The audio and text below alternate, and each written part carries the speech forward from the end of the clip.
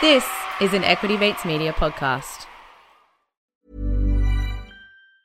As a person with a very deep voice, I'm hired all the time for advertising campaigns. But a deep voice doesn't sell B2B, and advertising on the wrong platform doesn't sell B2B either. That's why if you're a B2B marketer, you should use LinkedIn ads. LinkedIn has the targeting capabilities to help you reach the world's largest professional audience.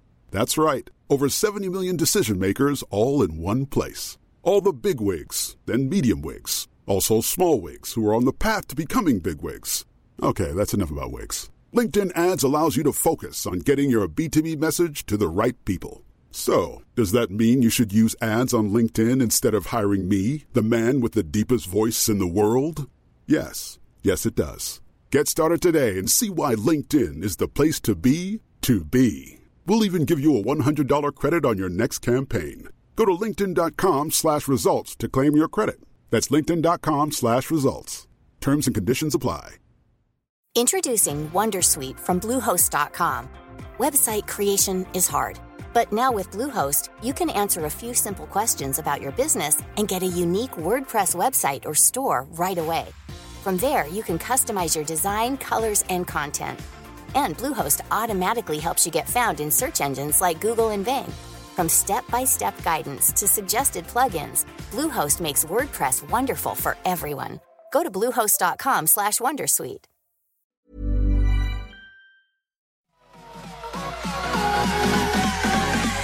Equity Mates. I will say this about investing. Everything you do learn is cumulative. What I learned at 20 is useful. Equity.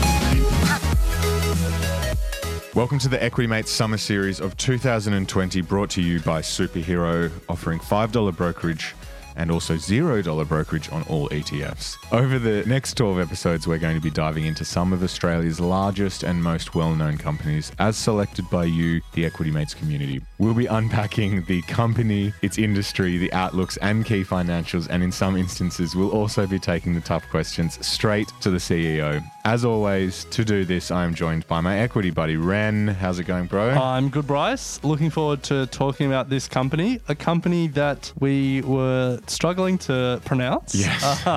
Luckily, we've looked up a YouTube video and listened to someone from their team pronounce it. So today we'll be talking about Bravura. No, no. What was it? Bravura. Oh, that's what I said. No, you didn't. Bravura. Yes, Bravura. What did I say? Bravura. I combined some letters together. Bravura. Bravura Solutions. Yes, its ASX ticker is BVS. And this is one of the top rated companies in the Equity Mates community for us to talk about. So I hadn't heard of it before, Bravura Solutions, but it's certainly one that has piqued our interest. It has. So, as always, we will be doing this in 5 parts. We'll be starting with the company summary. We'll then be talking about the industry more broadly. We'll be touching on their future plans and their outlook. Then we'll touch on some financials and finish with a valuation. Good news is this company is profitable, so we can talk valuation. So, Bryce. Yes. What does Bravura do? Other than create difficult names to pronounce, they develop technology solutions for some of the world's leading financial institutions, primarily in the administration for the funds management sector. Yes. So what sounds boring. Sounds boring.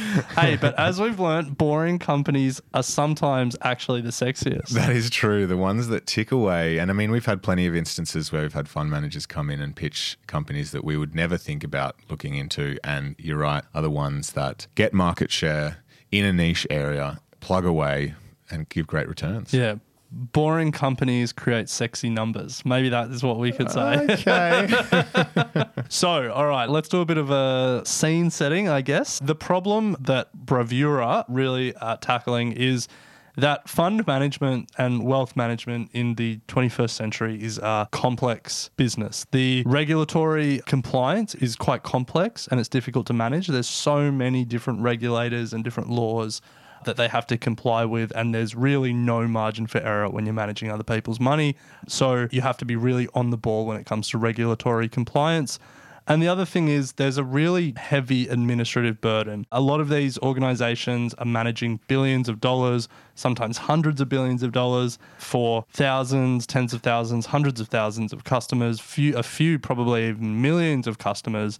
And to manage that administrative burden, make sure, they're really on top of where people's money is quite complex. So for the fund management business, there's a clear problem, and Bravura have come in with what they think is the best solution. Bravura is a software business. Their key product is a software platform called Sonata, Sonata. And basically what Sonata does is it centralizes a lot of the regulatory compliance and administrative functions that these fund managers are required to do, and it centralizes it on one apparently easy to use software platform.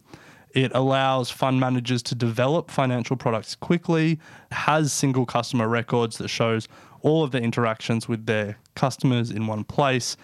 And basically, in a nutshell, what this software platform is designed to do is to reduce complexity and cost, and it allows for these managers to scale quickly and to act flexibly, I guess. It's a good one in that software as a service space. Yes, yeah. Now, nice. One thing that we haven't touched on too much throughout this series, but is important to go back to occasionally, is when we're talking about these pieces of software that we don't use and that we don't have a ready-made way to use it, you can go online and there's plenty of information there. So I did a bit of Googling before this and just went to see how well their platform has been received in the community of fund managers, I guess. There was a review website that had 33% of its users giving it 5 stars, 33% 4 stars, and 33% 3 stars. 67% of respondents would recommend the product, which... It's not knockout numbers. It's not knockout. Yeah, I feel it's not bad. I mean, yeah, if you think about some of the best software platforms in the world, I would hazard a guess that between 98 and 100% of users would recommend Google. You would think so. So if that's the high watermark, then 67% isn't great. But I feel 67% isn't bad. 2 in 3 users would recommend it. I don't think that's bad. In terms of a bit about the company history, Ren, a bit of an interesting one. Established in 2004 and then listed pretty soon after that on the ASX in 2006. It was then acquired by a private equity firm called Ironbridge Capital. And as a result of that, they delisted from the ASX. I'm assuming that was because they then wanted to rejig the business somewhat and potentially rip out some costs, do what private equity do. And then the result of that is generally to sometimes relist the business once it's back up and running in, I guess, a more formidable manner. It relisted again on the ASX in 2016. And since then, Ren is up 175%. So been plugging away. Yeah, not bad. Whatever that private equity firm did mustn't have been too bad. We've seen some horror shows from private equity acquired companies relisting. Dick Smith Electronics being the most famous example of a company that was acquired by private equity, relisted and collapsed soon after. But this company, not so much. A bit later, we'll talk about its numbers in the financials. It's had some pretty strong, steady growth over the 4 years since it's relisted. But to give you a snapshot of the company today, it's worth about $850 million. That's its market cap. It has had a difficult year in 2020. So year to date, its share price is down about a third, which isn't great. And to give you an idea of its size, it has 1,400 employees across 18 offices around the world, and its systems, this software that it develops, has $2.8 trillion in assets entrusted to it. So $2.8 trillion worth of fund manager and wealth manager, superannuation funds and stuff like that. $2.8 trillion worth of their assets is managed by Bravura's software. So if we turn attention to industry and competitors, Ren, I would imagine that the industry itself is an interesting one. It's servicing businesses that are playing in the management of money, particularly, I guess, for retirement savings, which means that they have a long-term focus which would suit the business of Bravura. Yeah. I mean, it's an industry that is sort of stable and steady and growing a lot of the time because of government mandates. And I mean, the obvious one as Australians speaking in Australia, is superannuation. The pie of superannuation just gets a little bit larger every year as everyone contributes at least 9% of their salary to their super funds. So in terms of having a tailwind, an industry tailwind, or an industry that's growing, the funds under management of the industry are just growing year after year after year after year. Yeah. So it's not a business that I've actually heard of before, so I couldn't tell you any major competitors off the top of my head. But going through the ASX, there are a number that do compete directly with Bravura, and I guess they're companies that provide software solutions for these superannuation funds. So you've got your Link admin, I think, although Link is a registry, isn't it? I think they offer some superannuation software as well. Yeah, right. So that's ASX LNK. Hub24 is another one. Premium. Yeah, and that's not a typo. That's how their name is spelled. Jeez, Premium PPS, another weird name. Is this another industry like cybersecurity? And what was one we did recently? I think the fact of the matter is most companies these days have weird names, and the main reason being it's tough to get a URL out there. You reckon that's the driver? I think so. Yeah. It's lucky we didn't have to do Equity Mates no vowels with or an something. 8. Yeah.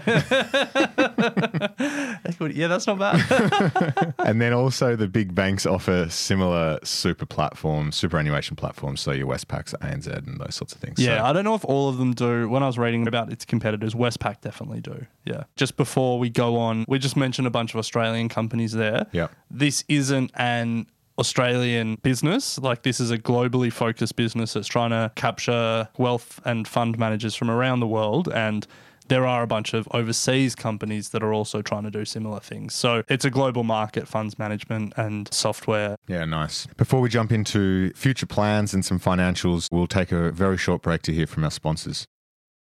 Ren, so we've touched on a bit about the company history, its delisting, then relisting. It's pretty strong performance over the last few years. So what's to come for Bravura? This is probably not unique to Bravura. This is probably quite similar to a lot of software businesses. And so there's really 5 key things that the business is trying to do. So the first thing that we need to establish is that as a software business selling to these large and I guess long-term focused funds, they have quite long contract lengths. So their average contract length is 6.3 years. That's Bravura's average contract length. So really the first thing they're trying to do is sell to new customers and find new clients. And the company has been reporting that COVID has affected their sales cycle and has affected this sort of pillar of their future strategy, I guess. In their earnings call, I was reading one of their transcripts, the CEO was saying that the sales pipeline has lengthened, but nothing has dropped out of the pipeline.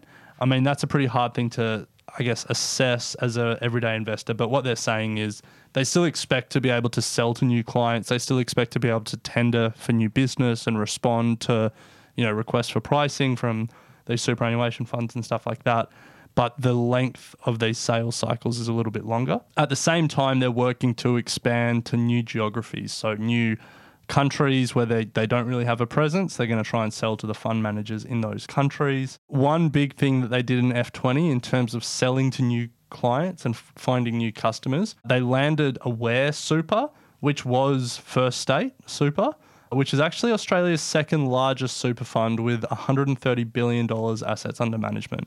I didn't realise they were the second largest super fund. I wasn't aware of Aware. First State, that it used to be Colonial First State, didn't it? Yeah. The first bit is trying to sell to new customers. The second bit, as with most software businesses, is they're trying to upsell existing customers. And so, there's a whole bunch of features and add-ons and, extra support and bespoke stuff that software businesses can offer their existing clients. And in the length of these longer contracts, 6 years, 10 years, however long these contracts are, a big part of Bravura's business is to try and upsell their existing clients. A big part of that upsell is their cloud-based platform. Classic. We'll get to that under the third tenet, which is they want to develop new products. And so I mentioned at the top that their key software product was Sonata. I don't believe that was a cloud product or a software as a service product because in F20 they launched Sonata Alta And that's their cloud version of this product and their software as a service version.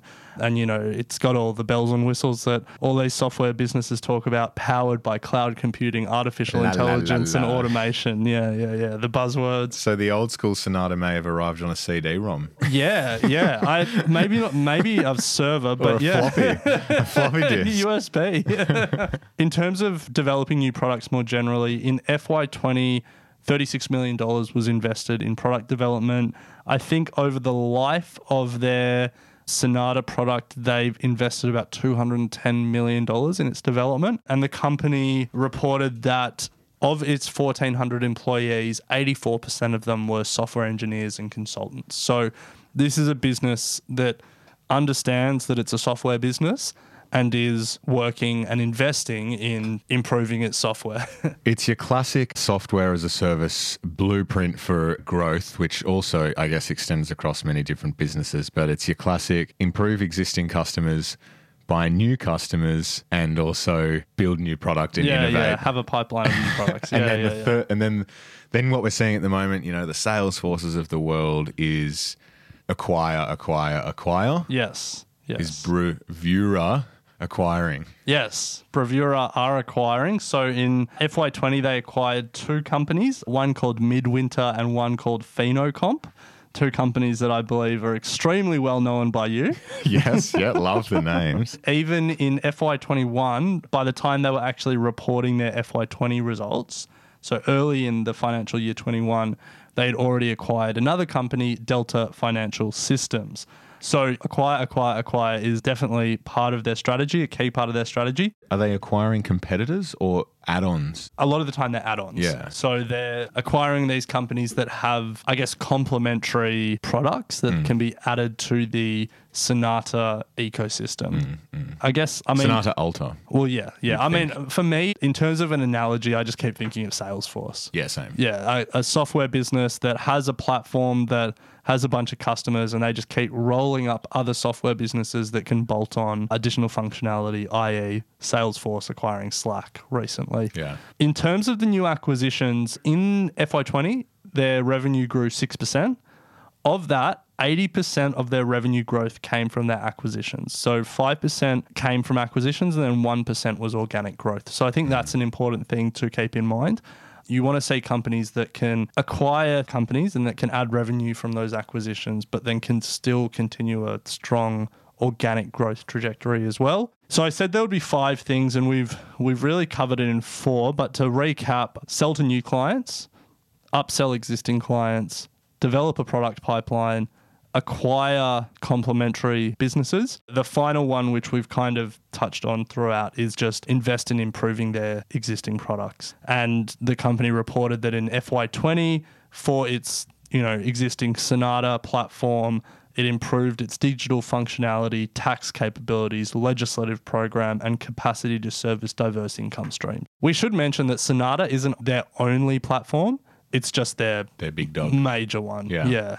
That's really what the company sees as its outlook. In terms of the industry outlook, I think we all sort of understand where the fund management and especially the superannuation business is heading. There's a legislated increase in superannuation that's currently being debated in Australia. Should it go from 9% to 12%? There's more focus on retirement savings around the world. More and more governments are looking at 401ks in the US and other retirement savings programs around the world. And so I think in terms of the industry is growing. There's new managers that are being started to manage this money. And so Bravura's business is to just try and increase their market share in that market. Yeah, nice. So in terms of the financials, FY20 delivered $274 million in revenue, up 6%, $40 million profit, which was up 22%. Now, when it comes to software as a service businesses, there are 2 key things to consider when looking at their revenue structure, and that is recurring revenue as well as operating leverage. Operating leverage is Ren's new buzzword, so I will let him talk to that. But in terms of recurring revenue, pretty straightforward. You're looking for the ability for these companies to lock in revenue that is going to continue consistently over a period of time, and that's where the length of these contracts come into play. Their recurring revenue has grown 7% in FY20 and contributes 70% of group revenue. 77%. Sorry, 77%. The reason recurring revenue is important is because it removes the lumpiness and the risk when it comes to your revenue numbers. If you're looking at a business that is driven by commodity prices or not being able to, I guess, lock in longer term contracts, or subscription businesses is a great example of recurring revenue. It's a lot easier to forecast businesses and the discounted cash flow model with businesses that generate consistent and good recurring revenue. So this is one of those businesses. Yeah, it's a reward for effort play, I would say. Like if you have a sales team of 3 people and they can go and sell 3 contracts that create 5 years of recurring revenue, and then those 3 salespeople can go and try and sell to 3 more customers. That's a lot better reward for effort than, relying on those 3 salespeople to continue to go back to the same companies and try and sell to them again and say, you're 12 months is up, we need to sell to you again. You loved that bottle of wine last week. Here it is again. Don't talk to my competitors. So like long-term contracts in almost any industry are critical, and software as a service is just this beautiful technological innovation that really facilitates recurring revenue. So as investors, that's a really good thing to see, and as a company, it makes your life easier. So recurring revenue, number 1, and number 2 is operating leverage. As you said, it's one of my favorite buzzwords. Yeah. Ever since Microsoft reported recently, and for every incremental dollar of sales they made, 70% of that was just pure profit. Like you just see the power of these businesses once they get to a scale. And because they have, they have a lot of fixed costs, but once they cover those fixed costs, they have very minor variable costs. The cost to distribute software over the internet is marginal, it's low. And so, once you've developed your software, the more customers you can sell it to, just you start to see that money just flow straight from sales to profit. So if we look at, I've forgotten their name, Bravura. I knew I would do that at some point. Just pronounce the U as a Bravura. U. Bravura. Yeah. Let's have a look at their numbers since they relisted. So between financial year 17 and financial year 20, they've increased their revenue from 192 million to 271 million, which is an annual growth rate of 12.2%. In that same time, they've taken their profit from 14 million to 40 million, which is an annual growth rate of 42%. And so you can see there that the profit number is growing a lot faster than the revenue number. That's what you want to see. It means that for each incremental dollar, more is flowing straight to profit. If you look at what that means in terms of profit margin, over the past 4 years, their profit margin has gone from 7% to 12% to 13% to 15%. And that's, again, a really good indication of operating leverage. If you just look at the difference between FY19 and FY20, they added $16.5 million in revenue, and of that, they added $7.3 million in profit. Wow. So that's what you like to see. Like, as they add more revenue, their costs aren't scaling at the same rate, which means more of that money is turning into profit, which is what you'd expect to see in a software business, but it's great to see in a software business. Nice. So pretty solid in terms of evaluation, Ren. Well, before we do, there's one final thing we have to say about the financials, and that is analysts are expecting their numbers to be down for F21. So not just the growth rate to be down, but for their actual revenue and their actual profit to be lower than it was in the previous year, which isn't a good sign. The analyst expectations are that then they will return to growth in F22 and be higher than they are in F20. But that's probably an important call out because the last 4 years have looked good, grinding that revenue number up, increasing that profit number. But analysts have expectations that their numbers may be or will be down for F21. So then if we just quickly turn our attention to a valuation for this one, Ren, the DCF currently trading at what, $3.46, thereabouts, assuming all other inputs have been the same. So what, 10% risk? What we've been using throughout this 10% discount rate, 3% growth rate after the initial period. Which is a classic. So assuming what, a growth rate of 41.9%? So 41.9% is their profit growth rate for the last 4 years. Pretty significant. If you extrapolate that out over the next 5 years, you get a scratch under $6. Yeah. If you take the revenue growth rate of 12% and you say that continues over the next 5 years, you get a value of $2.13. And so that's probably the range that you'd be looking at in terms of bullish and bearish cases. I mean, you could go even more bearish and say, I expect them to actually not grow or to get smaller.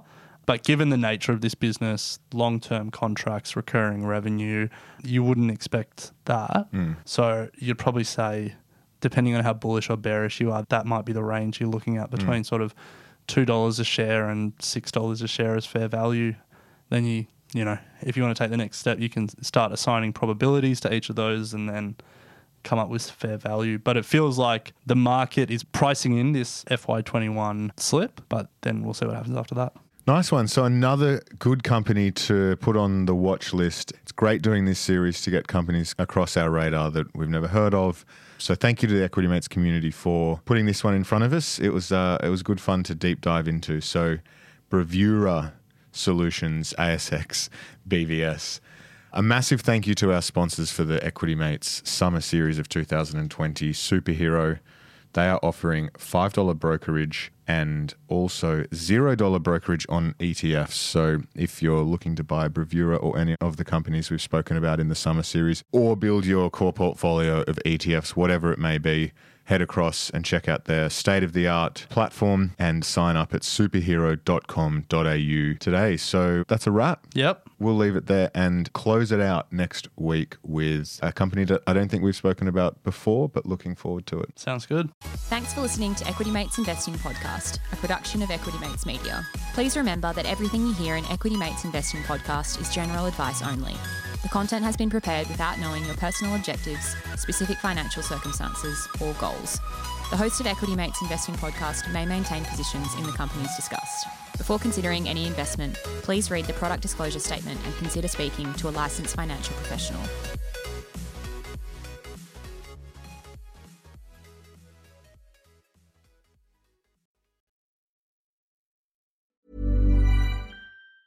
Say hello to a new era of mental health care. Cerebral is here to help you achieve your mental wellness goals with professional therapy and medication management support. 100% online.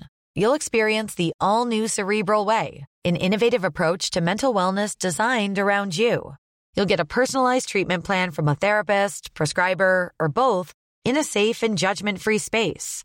Your Cerebral therapist or prescriber will outline a customized plan with clear milestones along the way, so you can get to feeling your best. With Cerebral, you're not alone in your mental health journey. We're here to empower you to live a fulfilling life. So take that first step towards a brighter future and sign up today at Cerebral.com/podcast and use code ACAST to get 15% off your first month. Offer only valid on monthly plans. Other exclusions may apply. Offer ends July 31st, 2024. See site for details. Hey, I'm Ryan Reynolds. Recently, I asked Mint Mobile's legal team if big wireless companies are allowed to raise prices due to inflation. They said yes. And then when I asked if raising prices technically violates those onerous 2-year contracts, they said, "What the f*** are you talking about, you insane Hollywood ass?" So to recap, we're cutting the price of Mint Unlimited from $30 a month to just $15 a month. Give it a try at mintmobile.com/switch. $45 up front for 3 months plus taxes and fees. Promo rate for new customers for limited time. Unlimited more than 40 gigabytes per month. Slows full terms at mintmobile.com.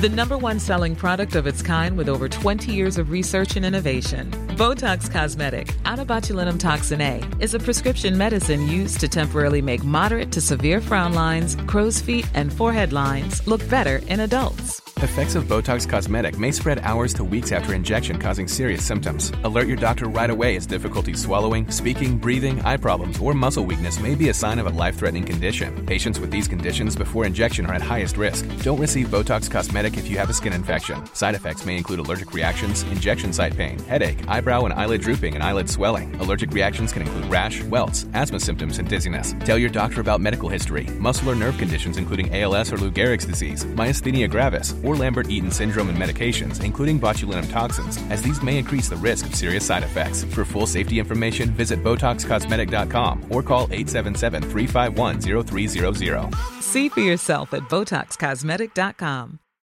As humans, we're naturally driven by the search for better. But when it comes to hiring, the best way to search for a candidate isn't to search at all. Don't search, match with Indeed. When I was looking to hire someone, it was so slow and overwhelming. I wish I had used Indeed. If you need to hire, you need Indeed. Indeed is your matching and hiring platform with over 350 million global monthly visitors, according to Indeed data, and a matching engine that helps you find quality candidates fast. Ditch the busy work. Use Indeed for scheduling, screening, and messaging so you can connect with candidates faster. And Indeed doesn't just help you hire faster. 93% of employers agree Indeed delivers the highest quality matches compared to other job sites, according to a recent Indeed survey. And listeners of this show will get a $75 sponsored job credit to get your jobs more visibility at Indeed.com/podcast. That's Indeed.com/podcast. Terms and conditions apply.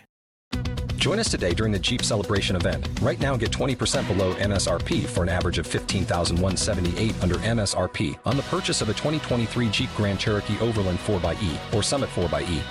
Not compatible with lease offers or with any other consumer incentive offers. $15,178 average based on 20% below average MSRP from all 2023 Grand Cherokee Overland 4xE and Summit 4xE models in dealer stock. Residency restrictions apply. Take retail delivery from dealer stock by 4/1. Jeep is a registered trademark.